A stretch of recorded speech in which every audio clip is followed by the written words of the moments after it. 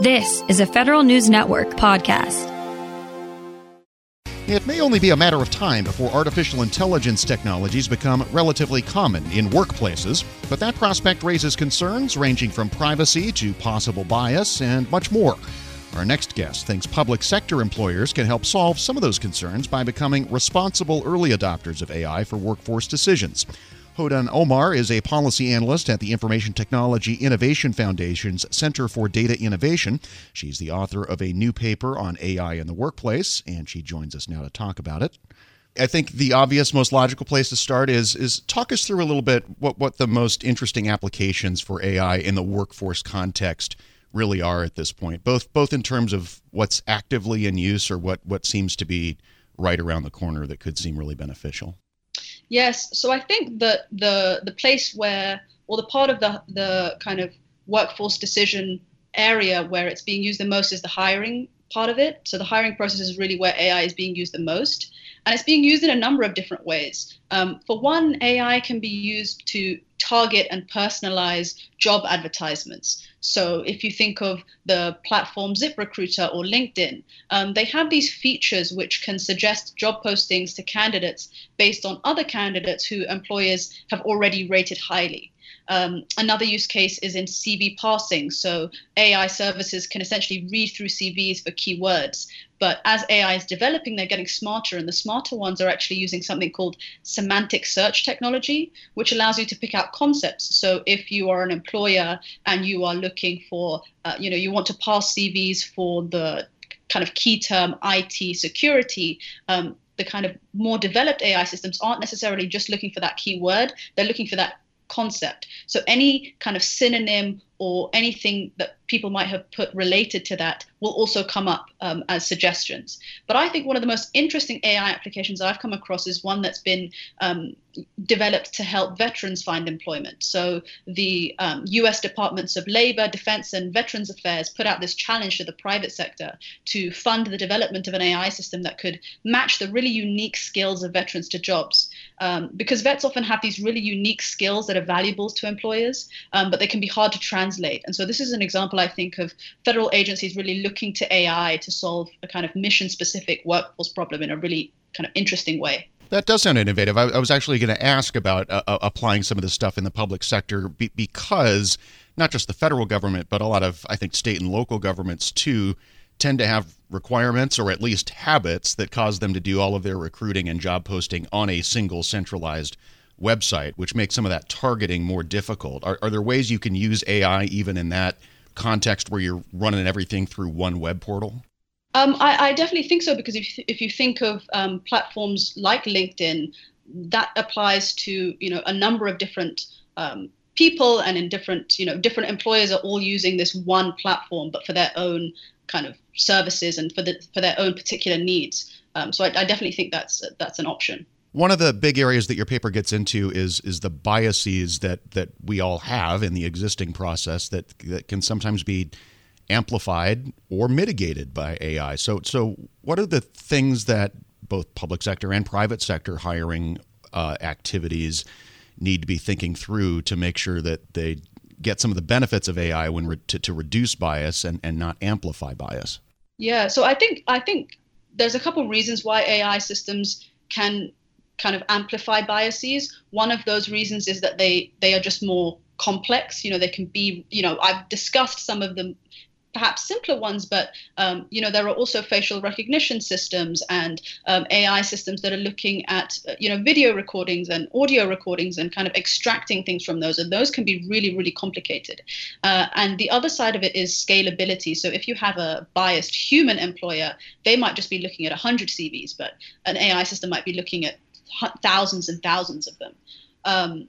But on the other hand, as you said, these systems can actually help employers create fairer employment practices that actually do promote diversity and inclusion. And I do think it's something that should really be a priority for government agencies. There was this recent study that came out that was in the New York Times that said that Black women were half as likely to be hired for state and local government jobs than white men.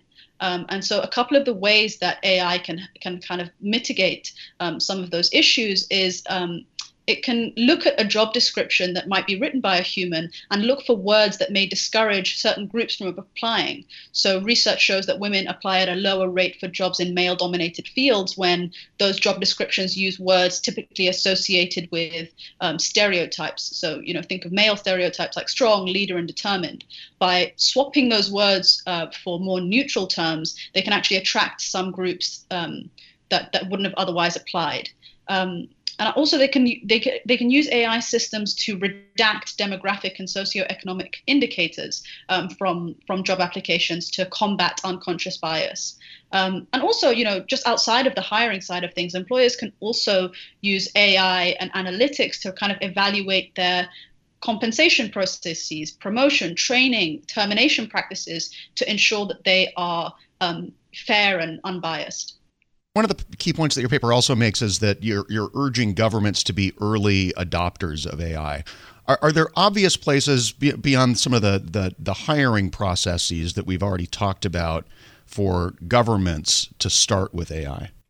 I think that VETS example was a good one because it's an example of where agencies are starting with a problem that really benefits their employees or prospective employees. I think where AI technologies offer clear employee benefits or employee values are the best place for kind of government agencies to start because the workers are more likely to embrace them in spite of any concerns that they might have. So, how can a government agency use AI to help their workforce manage their mental health or wellness? How can they match them to find the right jobs? How can they, use AI to ensure that continued training matches their speed? Because, not all employees, the kind of current ongoing training assumes that employees kind of go at a fixed pace, but some people need to go slower, some people need to go faster. And so these are all examples where it's here's how AI is going to benefit you, as opposed to this is how we're using AI to monitor you, or this is how we're using AI in those other ways, because it can kind of build on this trust that employees have with their employer.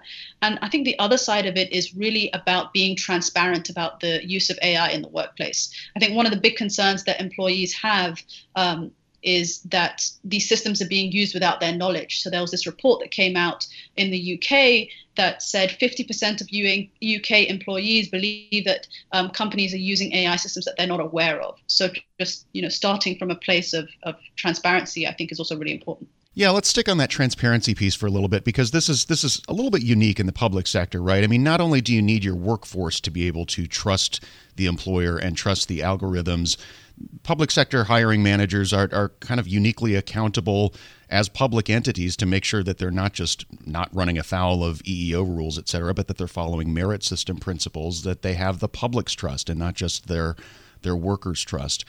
But one of the things the paper, I think, tries to do is balance the need to have that trust that you talked about while not having so much oversight that you stifle innovation. So what's the right way, you think, to strike that balance, especially in the public sector context, with those additional considerations?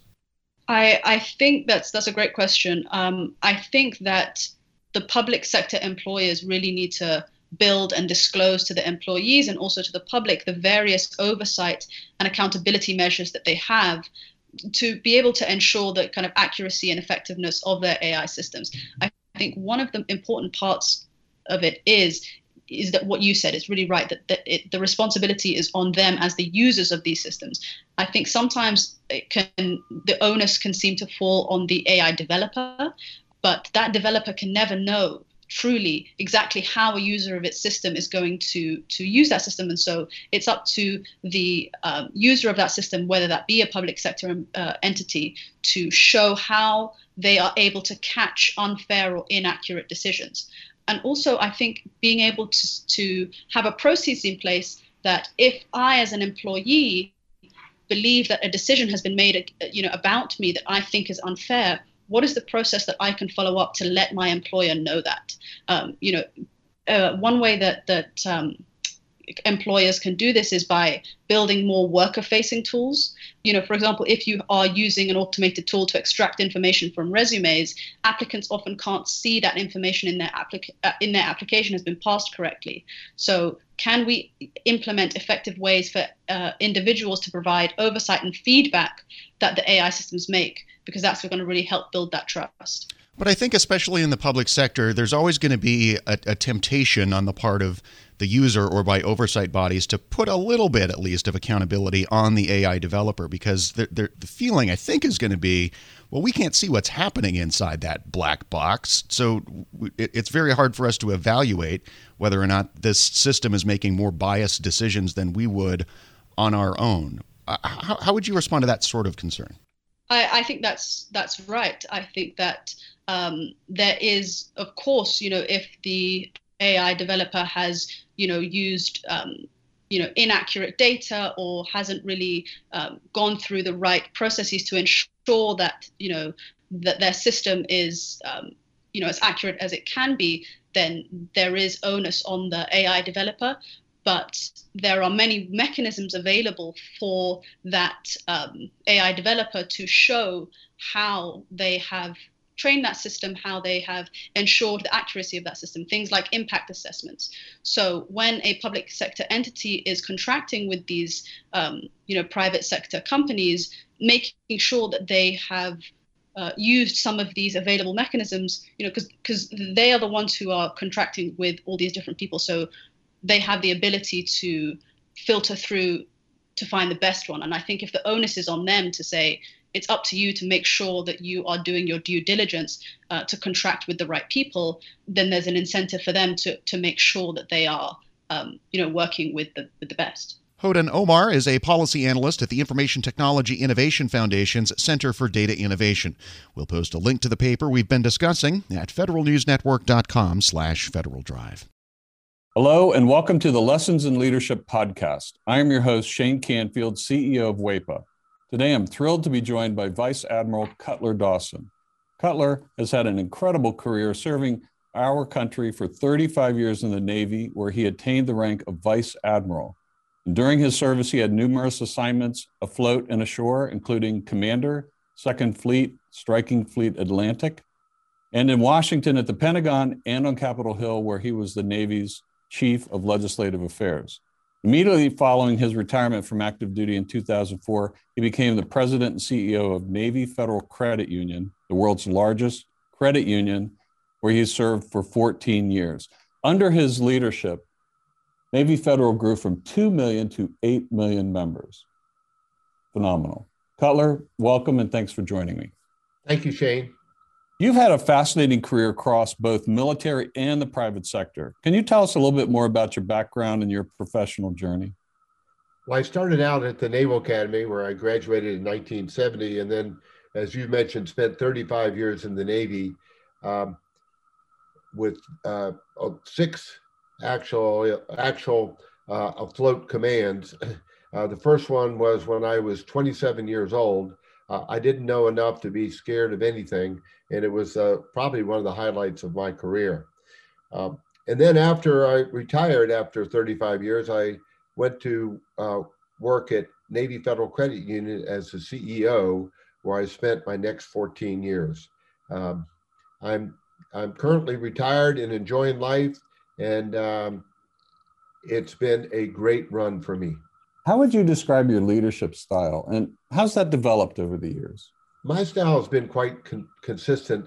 I believe, and I've learned this in the Navy, that you have to go to the deck plates to see what is going on. And you have to learn what your people do and how they do it, so you can help them to be better at it and more efficient and more productive. It's something that you need to do all the time. I remember I used to tell folks that you don't want to retreat to your cabin. And what I mean by that is the longer you're in a position, the less you think you have to get out and about. But that should be the opposite. You should get out and about more, because people change, situations change, and you've got to figure out a way to get to them and find out what they're doing and what you can do to help them.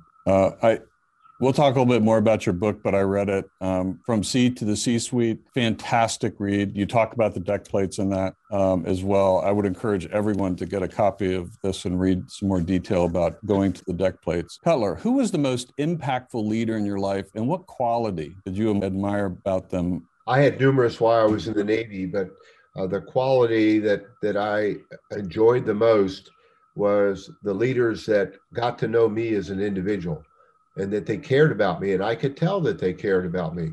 And they were not only my leaders, but they were my mentors. And I remember one particular one, Bill Schiffer, when I had my first assignment at the Pentagon. I would go in to see him with my problem of the day. And I knew that he had numerous problems of his own, but he would stop and he would focus on me, and he would make me feel like I was the most important person in his world. And I tried to do that throughout my career, but really it's about caring for your people. Cutler, in reading your book, there was a quote you used to inspire those people that work for you. And it really got my attention. And it was, you are the captain of your own ship. I wonder if you can talk a little bit about what that means and how it was useful to you and the leaders you were developing. Absolutely. What I mean by captain of your own ship, when you are the captain of a ship, sometimes you're in the middle of the ocean and you don't have anybody to turn to make decisions. You don't have anybody to turn to ask, what should I do now? You have to be the captain of that ship. And I translated that into, let's say, Navy Federal's organization, where I would tell branch managers that I said, you are the captain of the ships of Navy Federal. You're the ones that are facing the members or customers, as others call them, every day. And you have to make decisions without a lot of guidance in some cases and without a lot of time. So be the captain of your own ship. Step up, make decisions, do what you think is right, and you never can go wrong. I think that is so important. And you have to give your people a little bit of latitude to take some risk as well, because there is risk for them in doing that and risk to your organization. That's right. And I mentioned that I took command of my first ship with 5 years in the Navy, and I was 27 years old. Well, my boss had 32 years in the Navy, and his guidance to me when I first met him was, Cutler, you do the right thing and I'll back you up all the way. What a wonderful way to spend an assignment with backup and guidance like that. What great advice. It's clear leadership is a topic you're passionate about. You wrote the book we mentioned before, From C to C-Suite. Can you tell us a little bit about that project? Yes, when I was at Navy Federal, I would tell sea stories as parables to get my point across. And folks would tell me, Cutler, we like your stories. It gives us a picture of what you're trying to tell us. Now, what else are they going to say? They work for me, but I took it as a compliment, and it was. And my wife encouraged me to write a book, and I needed a co-author to help me. And I found a lady named Taylor Keelan, who was the perfect co-author. She turned in my stories into wonderful chapters that I'm very proud of. Where can listeners find a copy? Well, you can get it on Amazon, and you can also get it on the Naval Institute website. And I might add that any proceeds from the book, Navy Federal uses to give to charity. Fantastic. Cutler, thank you very much. Really enjoyed your time and your lessons in leadership and sharing with us your life story. And I've learned a lot, both from talking to you today and reading your book. And thank you very much for your time. It's my pleasure. And I would like to add one thing, if I could, Shane. During my assignments in Washington, D.C., I gained the utmost respect for the civilians that work here every day. They're hardworking, they're dedicated, and they have my eternal gratitude. I got to come and go from the Pentagon. They stayed every day and worked in Washington when I got to go out and enjoy being at sea. Perfect. Thank you.